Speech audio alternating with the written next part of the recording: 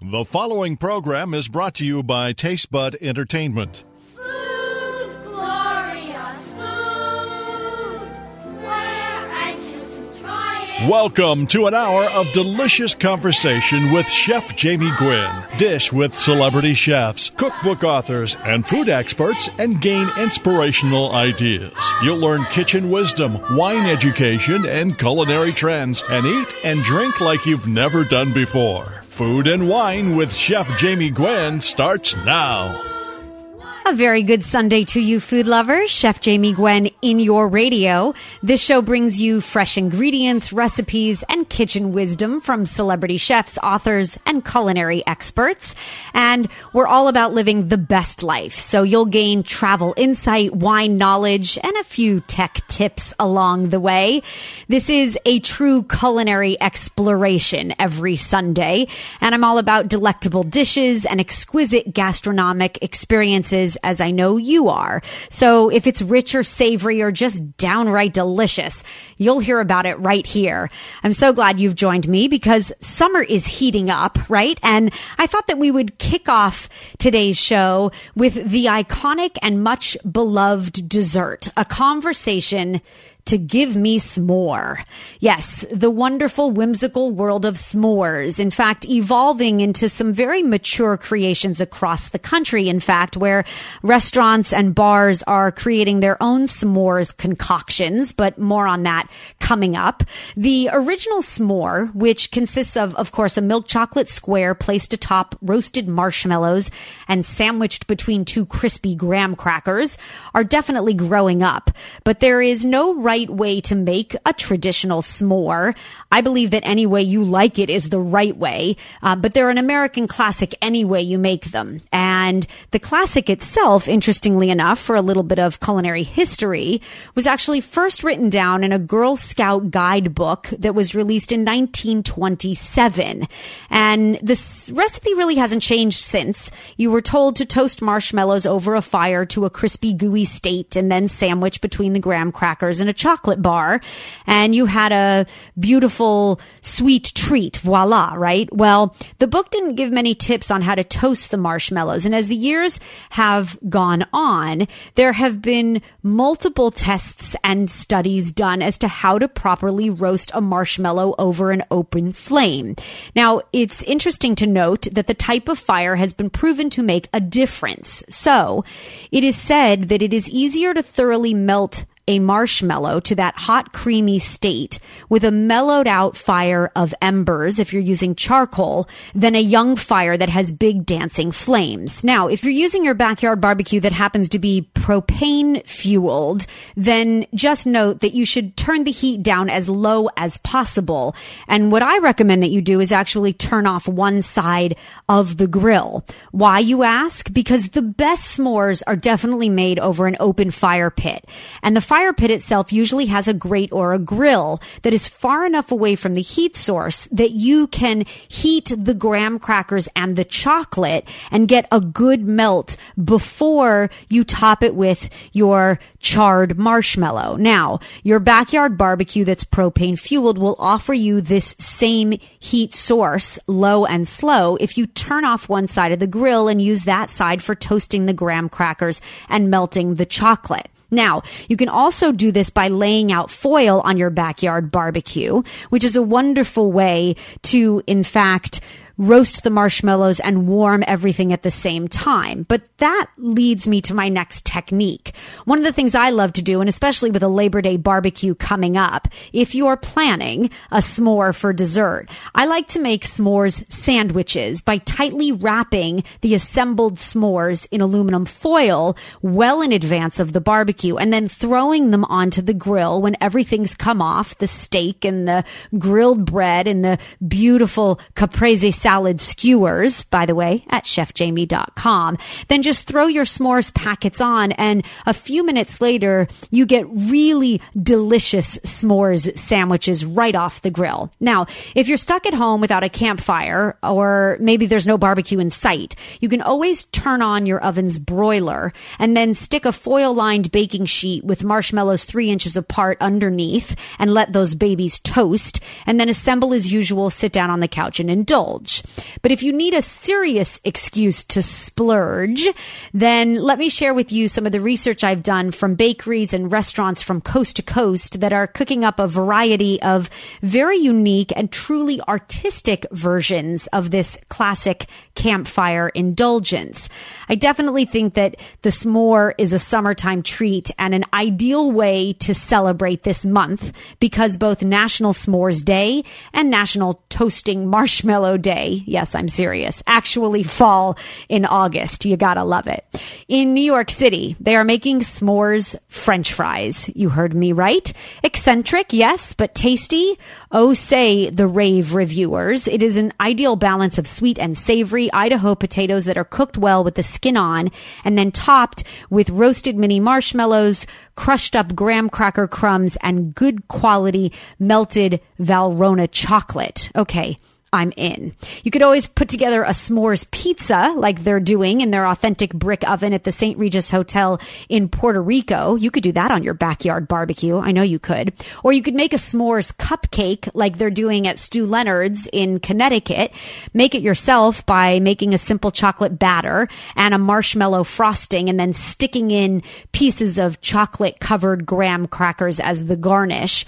Or consider the deconstructed s'more. At a hot restaurant in New York City called Saxon and Parole, they actually take a mason jar and create a s'more. So it's really decadent, bittersweet chocolate mousse that's been layered with roasted marshmallows and graham cracker crumbs, almost like a parfait. And then, of course, they top it with a smoke chip so that you get that reminiscent flavor of a crackling campfire. Now that sounds fabulous. But what they're doing in Philadelphia is truly simple, I will say, and fabulous in its own right. At the Independence Beer Garden, the outdoor garden just across from the famous Liberty Bell, they are transporting their guests back to childhood days where they give you all of the ingredients for a DIY, do-it-yourself s'more in a brown paper bag, and you get to assemble it. They provide a roasting skewer, and you sit outside at their backyard fire pits, essentially, and you create a s'more. What a great idea for your upcoming holiday weekend to gather everybody around and let them beg for a s'more. But when it really comes down to it, I think that the s'more can be recreated to tempt your own palate. So here are my top 10 best tips for making a s'more better than ever. Why not use Nutella instead of chocolate?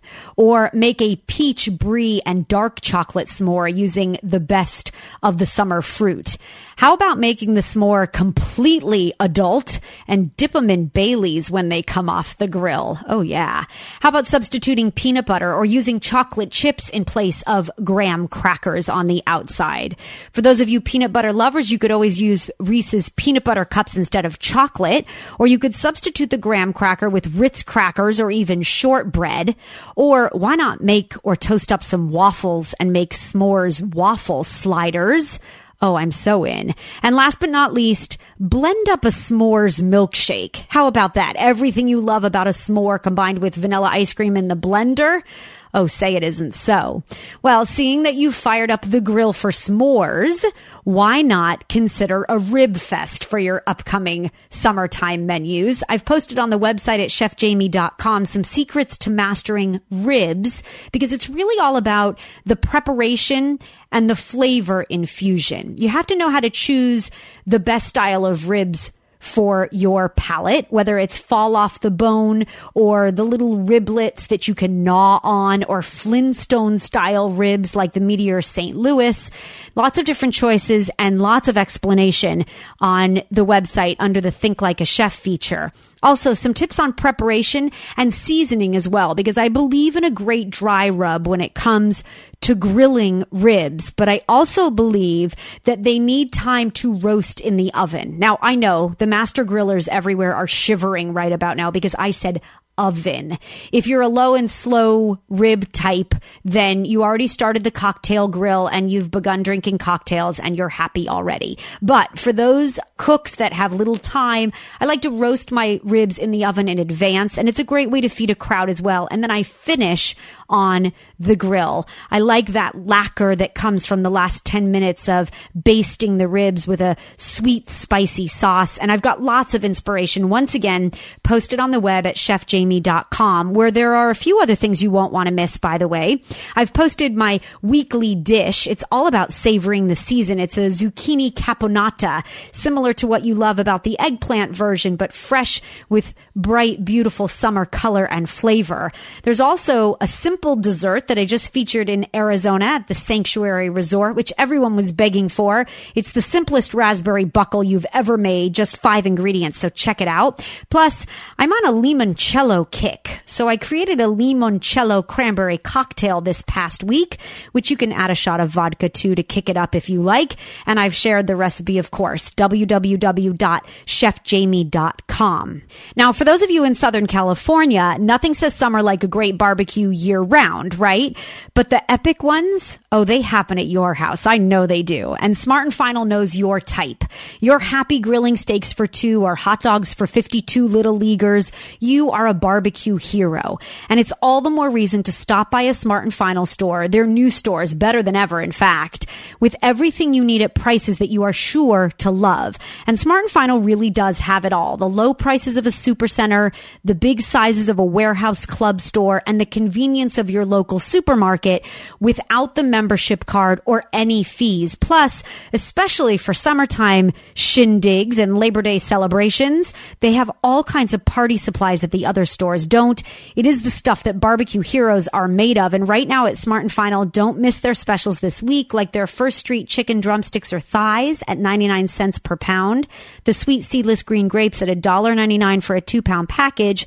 And if you're a Farmer John fan, when you buy any 3 of their items, you save $6 instantly. That's pretty good. Smart and Final, warehouse prices, big and small sizes. Find a Smart and Final store near you in SoCal at smartandfinal.com. But don't touch your dial, because coming up, there is far more delicious conversation in your radio.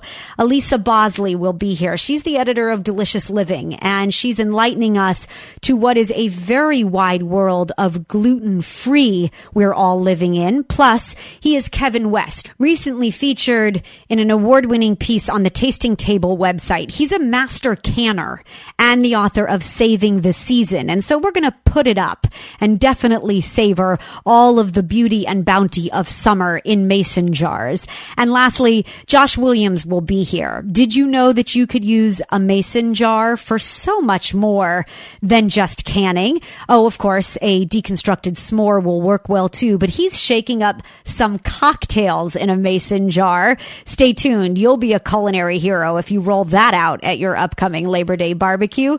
I'm Chef Jamie Gwen in your radio. This is where fabulous foodies unite. There's more right after this. Giving you something to chew on every Sunday. Chef Jamie Gwen in your radio. Elisa Bosley is the editor-in-chief of Delicious Living, a magazine dedicated to fresh ideas for everyday health, which I love to read. And she's here to dish on the fascinating progression of gluten-free lifestyles and more about the natural living movement. This conversation is about to get good. Whether you suffer from celiac disease or you choose to eat gluten-free for health, we're all about a great lifestyle, and you'll gain insight into delicious living right here and right now. Elisa, I welcome you. Thank you for joining me. Thank you so much, Jamie. Of course. Okay, I found your magazine a long while back, but I found your name and information because you were recently speaking on the gluten-free movement. And it's amazing to me how vast the product offerings, the recipe knowledge has become. And I think it's amazing how quickly the movement has gained momentum. And I would love for you to talk about how very big gluten-free is. It has been a true explosion in the natural foods and in the mainstream world in terms of food. The gluten-free diet I think it was in 2008, surpassed both low-fat and low-carb in terms of popularity. So it has been a wonderful thing because, of course, celiac disease and even gluten sensitivity has existed for years and years and years, but it's only quite recently that it has really gained mainstream awareness and acceptance. And I think it's interesting to see how quickly the consumer has grasped on to this idea that whether you're inflicted with celiac disease or not, there might be not only health benefits, but weight loss benefits and overall lifestyle benefits to eating this wheat-free way. Yes, I think that's correct. It's interesting because there's still quite a bit of confusion about the gluten-free diet and the gluten-free lifestyle. People with celiac disease tend to get annoyed with people that pick it up as a so-called fad or to lose weight. But, the truth of the matter is that the sales of gluten-free products, again, have exploded. They were about $10.5 billion in 2013. They're expected to top somewhere in the 15 billion range by 2016. Wow. Yeah, it's just amazing. I think the thing is that a lot of people who may not have celiac disease might pick it up because it's a so-called fad or they think they're going to lose weight. But then they get on the gluten-free diet, they take all of that out of their diets, and they start to feel better. And so those people who might have thought, well, I'll just give it a try, they experience health benefits, and so then they stick with it. So that's why I think it's not actually a fad. It's going to be sustained for the foreseeable future. There's so many people that are estimated to have celiac disease or non-celiac gluten sensitivity that don't even know it yet. Something in the 83-85% range are the estimates there. I think that's fascinating. And yeah. I would love if you would, because you alluded to it, clarify for us what the traditional definition is, the accurate definition of gluten-free, because that will take us into a conversation of FDA regulations and some new regulations, in fact, that we should all be aware of. That's right. And it was a long, long time coming.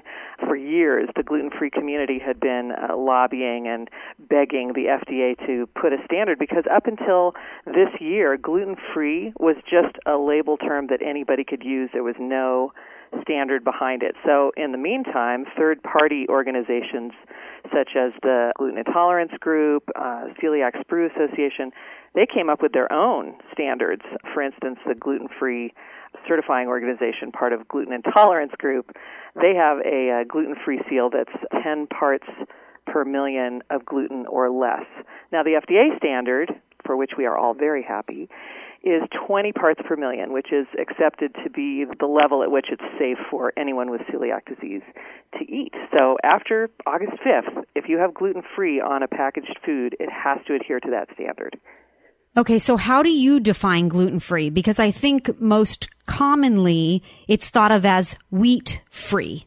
It's the idea of this sort of generic bubble of everything in the wheat category falling under the gluten-free definition. Yes, it's a little more complicated than that. Right. And again, there's still a lot of confusion. Gluten is a protein. It's not a starch. It's not a carb. It's actually a protein, a structural component that's found in wheat, rye, and barley, and any other products that are made with wheat, rye, and barley. So that would include things like beer. You wouldn't necessarily think that would have gluten in it, but it does. So anything that has any of those grains in it, and often oats, because oats are very commonly cross-contaminated with gluten in processing. So my definition, well, I'm going to adhere to whatever the FDA says because that's going to be really the standard that most people are looking at. If a product can test for less than 20 parts per million gluten, then that could be considered gluten-free. Categorized as gluten-free. Does that make sense? Yeah, it sure does. Yeah, definitely so. And I think it's amazing even with the new FDA regulations.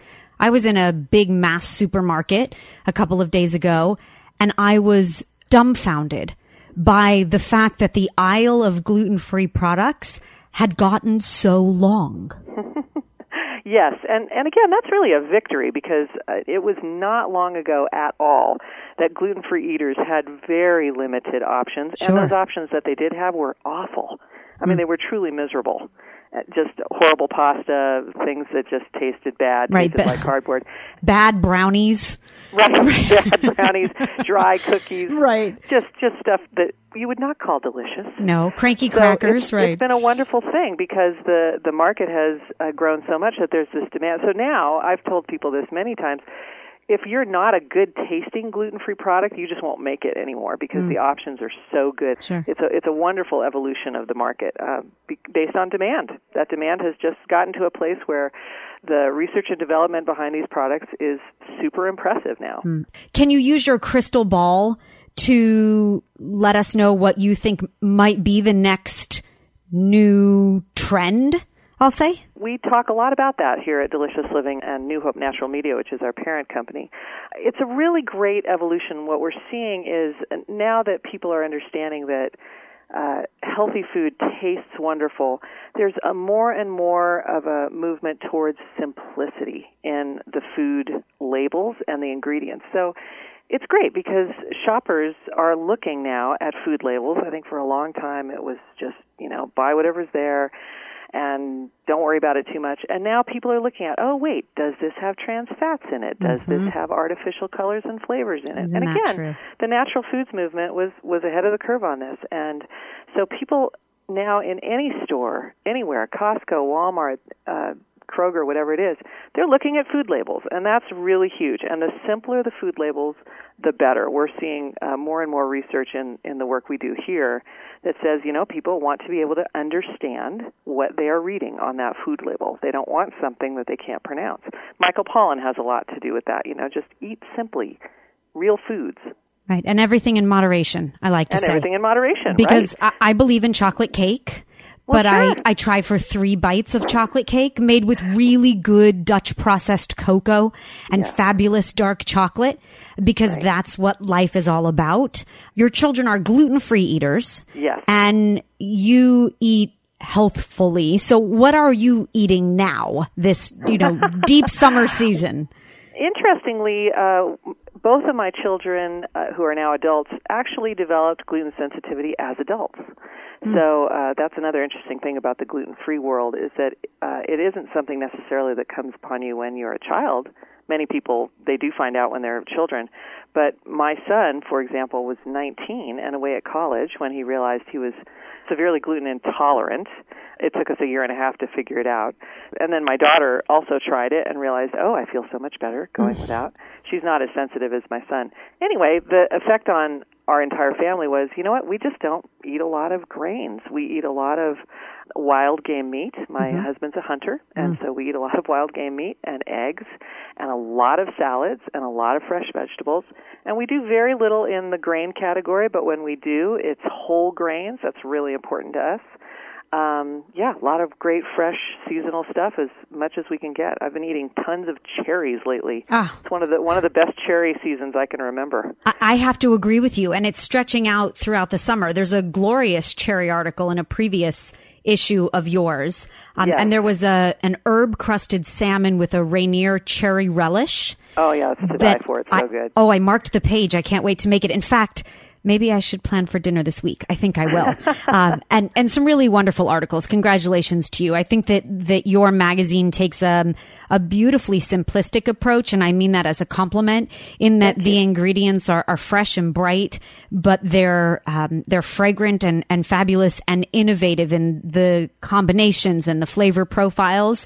And so you have me as a loyal reader. Thank you. Well, that's really the goal, and I think that speaks to another big trend that we're seeing is accessibility. I mean, I think Delicious Living, what we try to be about is anybody can do this.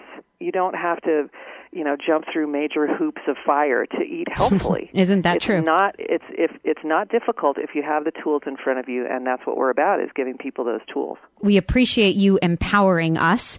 You can find 9 fabulous kale recipes that you'll love on the website too at deliciousliving.com, the magazine and website. Fresh ideas for everyday health. Elisa, I hope you'll come back and join us again. I'd love to continue to talk about the growing movement and how we can all eat better and live better. I would love that anytime. Thank you. As the delicious conversation continues, thank you again, Elisa. There's more fabulous food in your radio right after this, so don't go away. In the summertime, when the weather is hot, you can stretch right It's delicious, it's divine, it's summertime, and we love food and wine on this show. Chef Jamie Gwen in your radio. Okay, get ready to put it up. Summer is in full swing. The berries are bountiful, the stone fruit sweet, and it's time to savor the season and save the season too. Kevin West, whose obsession is canning, a gentleman with a love for saving the season, and the author of the cookbook by the same name, was recently featured in a tasting table piece that highlighted his raspberry jam with rosé. I was so inspired that I asked him to join me on the radio to talk about the beauty of canning and his love for it. His book, entitled Saving the Season, was selected as one of Amazon's best cookbooks of 2013. It covers jams and other fruit preserves, pickles and briny things, canned vegetables, and the complement of condiments that includes relishes, sauces, and salsas.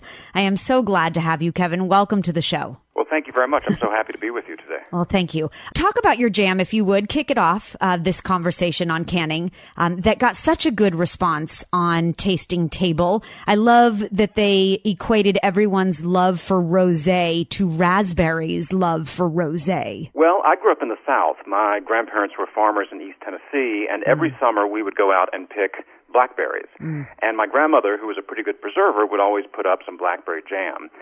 Then, years later, we used to go up to Vermont for the summertime, and I loved picking raspberries there. And as I was working on the book, I spent a lot of time working with the summer fruit for jam. And what I discovered is that the brambleberries, blackberries, raspberries, boysenberries, and all the rest, they all get along beautifully with wine. So this particular recipe was inspired in part by a collaboration I'm doing with a winery in Sonoma called Simi. They gave me some of their delicious rosé to work with, and I developed this recipe for rosé wine along with raspberries, because to me they're two of the great flavors of summertime. Yeah, they blend together beautifully as well. I will tell you, I've made your jam. I've put it up, and it was quite luscious paired with brie. And we opened a bottle of French rosé to drink alongside, of course. And I love that complement of the acidity of the wine and the sweet beauty of, peak of the season, I should say, summer fruit. So I wonder, what else are you canning now? I love that in the book you talk about how summer is fruitful. I wonder if it's your favorite season. Well, I guess every season is my favorite your season, favorite, because there's right? always something wonderful in every season to preserve. But I have to say that in every part of the country, summer is indubitably the peak, because you've got so many things coming in all at once. You've got, of course, the berries, as we were discussing. You've got all of the stone fruit, as you were mentioning in your introduction. And then you also have the incredible wealth of all of the vegetables that are coming out of the garden. And that includes cucumbers for pickling and for fermenting, corn, of course, for corn relish, green beans, and then tomatoes. And tomatoes are really one of the best reasons to save the season. And canned tomatoes, which, again, my grandmother used to put up every year, were one of the first things that I got into when I started preserving. Okay, so I figure that you're canning and preserving all of those things now. And I would love if we could go back to the beginning. Take us through just a very basic introductory, as you can make it, process of canning for those of us that want to set out to save the season this summer. Let's take peach jam just as an easy example. Perfect. Jam is nothing more than fruit and a little bit of sugar cooked down together. What you're doing in the process is you're boiling off water, and you're concentrating the sugars, and the sugars are actually what preserves the jam, that keeps the fruit from going bad because of mold and yeast and other kinds of spoilage. So you cook down the jam, and then you put it in a jar, a mason jar, and you seal the mason jar, and then you take that mason jar and you place it in a pot of boiling water. This is the so-called boiling water bath. And you boil it for an amount of time that's determined by USDA research and that's given in the recipe. What you're doing really is pasteurizing the contents of the jar, and you're heating the jam all the way through to the middle of the middle, and you're destroying with heat any kind of mold spore or other kinds of things that might cause the product to go bad.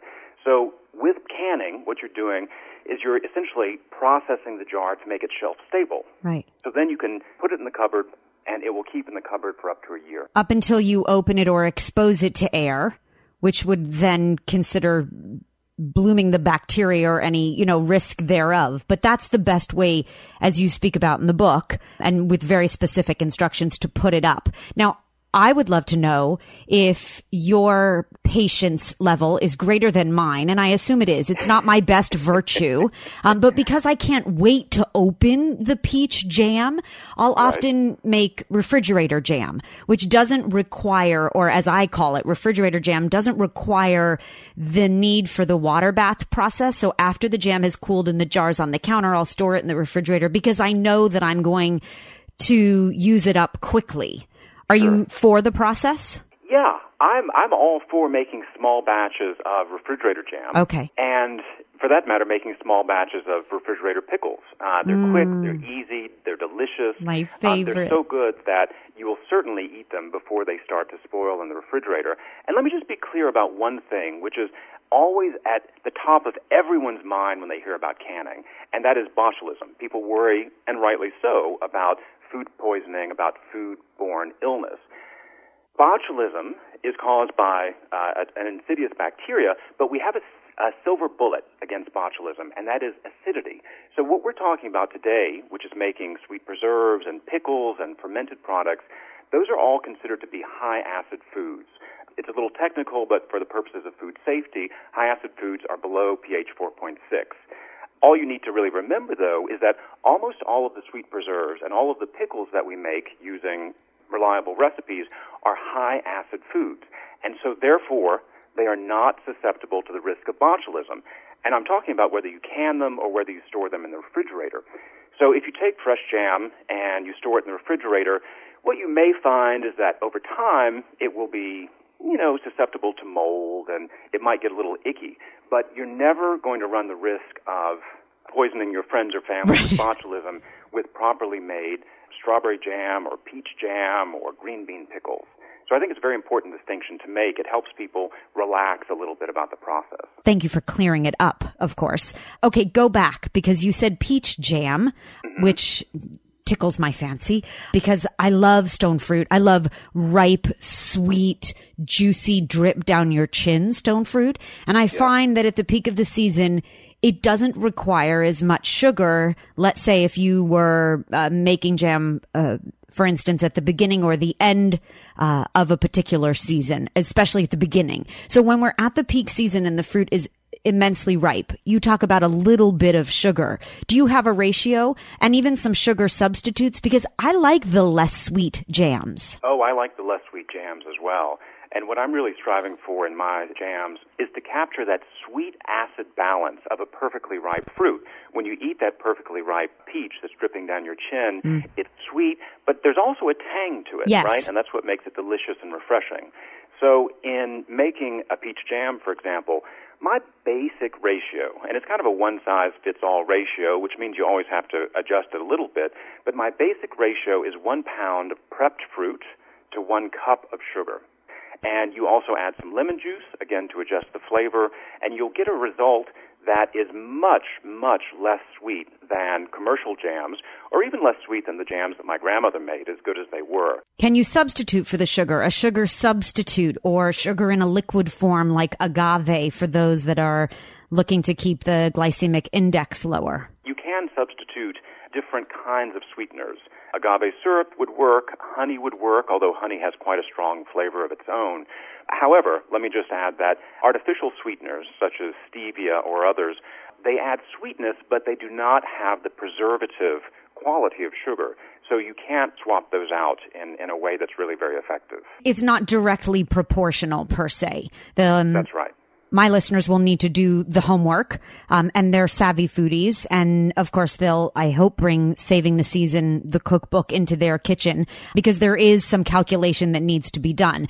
But I believe that the opportunities for jam flavors and combinations are endless. And you've certainly proven that with raspberries and rosé. I can't wait to make it again. And then you excited my palate with the idea of pickles. And I have the book open to pickled beets with star anise. Pickled beets were one of my favorite when I was growing up. Me my too. grandmother always made them. Yes. And as I started to work on the book, what I found is that pickled beets get along so well with a variety of other flavors. And then a friend of mine in San Francisco said that his mother's secret was to add star anise to pickled beets, and now that's become my secret ingredient as well. What a fabulous flavor combination there. I love it. Everything from the pickles to the beets, golden beets with ginger, all of the hearty greens that you speak about as well, and that pair so beautifully with a summer sandwich. There are recipes galore. It's really the best book I've seen on canning, Kevin, and a great compliment to you. Congratulations. Well, thank you very much. Yeah, Thank most you. certainly. I would love to have you back. Would you join us seasonally, please? Because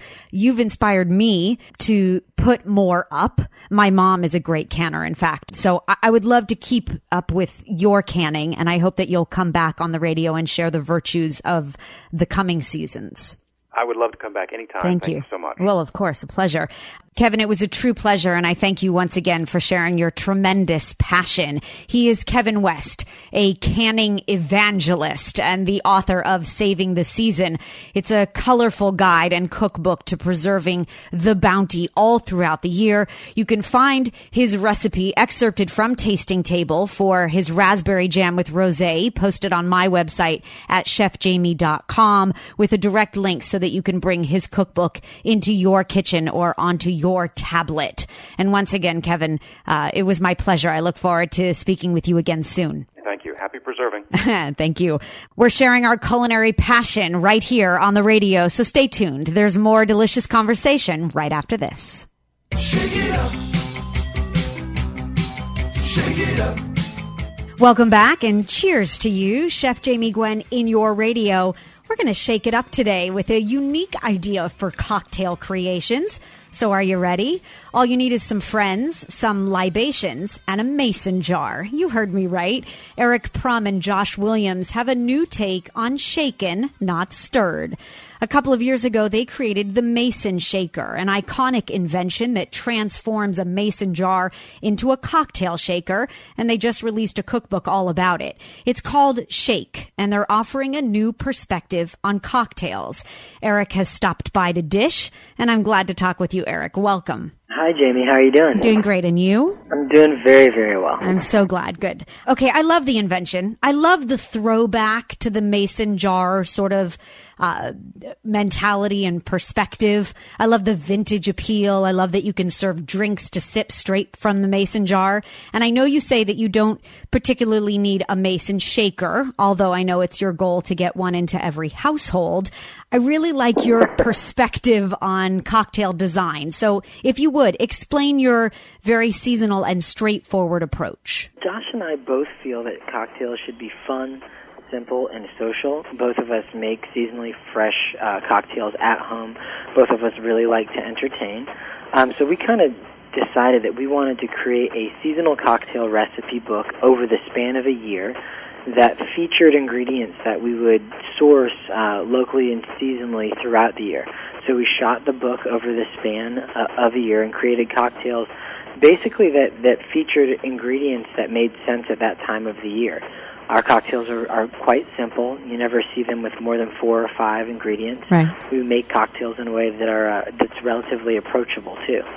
I love the idea that at the peak of summer, when the thyme in my garden is just overgrown and the peaches or the stone fruit are so just spectacularly sweet, that your recipes are very much inspired by the season itself. So we're deep in the heart of summer, let's say. You're in Brooklyn. I'm in Southern California. What's at your farmer's market? What inspires you to create a cocktail tonight? Yeah, we actually just released a farmer's market cocktail series where we actually went to the local markets and sort of picked up whatever we saw or thought that was really fresh. I mean, peaches right now are excellent. There's all kinds of cocktails you can make with peaches. Josh and I actually got our start in all of this infusing bourbons with peaches at home. We Nice. would make lots of signature recipes sort of based around that concept. We would actually infuse the bourbon in mason jars. This is actually all the way back in college in our dorm rooms, and we would make drinks from that. And that was actually the source and inspiration for both the Mason Shaker and for our perspective on cocktails. So wait, do you just slice the peaches and infuse them or macerate them in the bourbon, and for how long? The cool thing about that is you can macerate them for really as long as you want, and the peach flavor becomes more and more potent as you let them set. You can create all of the cocktails from shake in a jar, in a Mason shaker, but then also in a traditional cocktail shaker. But it's all about the shake. And there are actually instructions in your book on a short, a medium, and a long shake, right? It's really important. At the very beginning of our book, one of the things that we set out to do is to really write out clearly the basics of making cocktails. A lot of people sort of see making cocktails as a black box. So one of the first things that we do is explain the reasoning for different lengths or terms of shaking. When you go to a bar, you kind of see a bartender maybe or a mixologist creating a drink, and you don't know that there's actually a rhyme and reason to the length of the shaking of the cocktail. The longer that you shake the cocktail, the colder it will get, and the longer it will get, so the less alcohol as the ice melts into it, so you can sort of lengthen a strong cocktail. Cocktails that are served straight up are often shaken longer because they're not sitting on ice, so they get colder, and you can generally dilute a cocktail a little bit by shaking it longer. The ice breaking up sort of aerates the cocktail as well. So there's a lot that goes into it, but at the beginning of the book we try and break down each element of creating a cocktail into its essence and into the easiest and most understandable way of sort of making a drink. Yeah, I love the idea of short for 3 seconds, medium for 10, and long for 15. I tend to shake long because I like, as you say, that the drink gains body and texture the longer you shake, as the ice sort of acts as, I think, the textural component that brings everything together. And especially during the summer, I like a slightly more diluted drink because it's a little more refreshing, and it lasts longer as well as you drink it in the heat. So I'm a long shake kind of girl, but I don't care how many times you shake it. I will tell you, I cannot wait to make your spicy mezcalita. Spicy mezcalita is a super popular one. Yes. For us, we had decided that what we wanted to do was to bring out the mezcal. I mean, with the mezcalita, a lot of people aren't too familiar with mezcal. It's very, very similar to tequila. We call it the scotch of tequilas. It has a very smoky flavor. Right. The spicy mezcalita is one of those drinks that is really popular both with myself and Josh, with our friends.